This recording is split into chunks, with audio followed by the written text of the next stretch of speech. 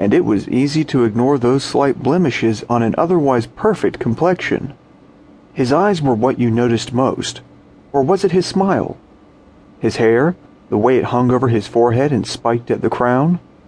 And here he was screaming abuse at me in public along Oxford Street, Sydney's gay golden mile. "You're so fucking tragic," he screamed, as a few guys passed by smirking, probably mentally calculating the difference in our ages. "It's only 12 years, I felt like screaming. He's 20 and I'm 32. And marking me down as a premature sugar daddy.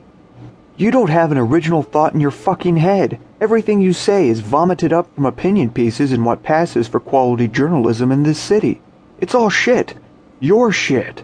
And to emphasize his point, he threw his arms out to encompass the street on which we were currently the top entertainment.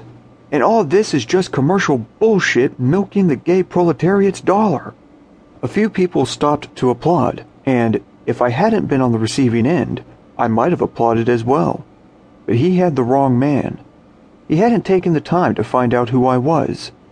I had marched in gay rights demos in which the police had beaten up protesters. I'd been outside homophobic companies and church dioceses when men had been fired for their sexual predilection. But of course, Andrew didn't know that. We'd only met half an hour earlier. We'd taken an instant dislike to each other. "Go home, Granddad," Andrew said, his energy finally draining out of him. "Your time is gone. Let us take over now." "It's all yours, and you're welcome to it," I bellowed back as I slunk away, leaving half a dozen predators hovering in hopes of picking over the remains of our short-lived friendship. Ah, the fickle nature of gay life, and the fickle transience of beauty. I wasn't ugly, I just wasn't young and beautiful anymore. Back home, I slammed the front door in frustration. "You're home early," Nathan said, and got up to give me a hug as comforting as only a long-term boyfriend can bestow.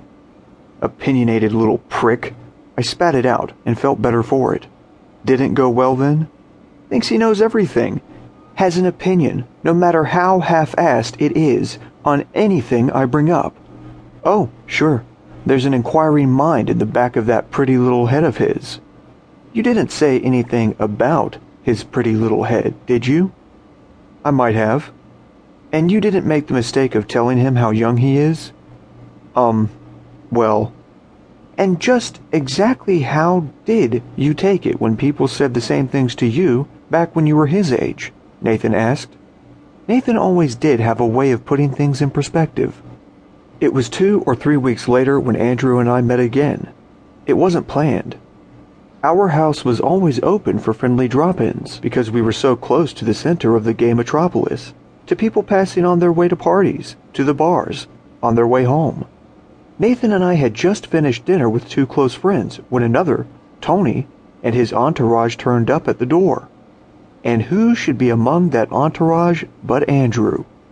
I smelled a rat, and I suspected Tony was attempting to precipitate another conflagration between the two of us, having heard the gory details from the Bush Telegraph that swept Oxford Street. There was a buzz to the ad hoc gathering, about 10 people in all, not least because of the buzz of exploitative interest in Andrew. He was instantly the focus of the crowd's attention. Everyone in the room was subtly, and not so subtly, attempting to impress him. There would be heartbreak tonight. One of Andrew's friends had staked a claim, and was hovering possessively at his side, while others circled flirtatiously. I was never a fan of blood sports, so I left the room to replenish wines and make coffees and teas. Soon enough, I was chuckling as I heard voices raised and laughs shrieking more volubly than usual, and people's words tumbling over one another, all in an effort to dazzle Andrew. From my vantage point a room away, it sounded shallow and futile. "Can you do anything?" The question took me by surprise, and I only realized when I looked up that the voices in the living room had subsided. That was because Andrew was in the kitchen speaking to me, quite civilly as it turned out. "What's the problem?" I said. "They all want to fuck me," he said. "My, aren't we the modest one?" I couldn't stop myself from a little payback. "I should have known," he said as he turned to walk away. "I'm sorry," I said, and I was. "I know they are. I could hear it from here."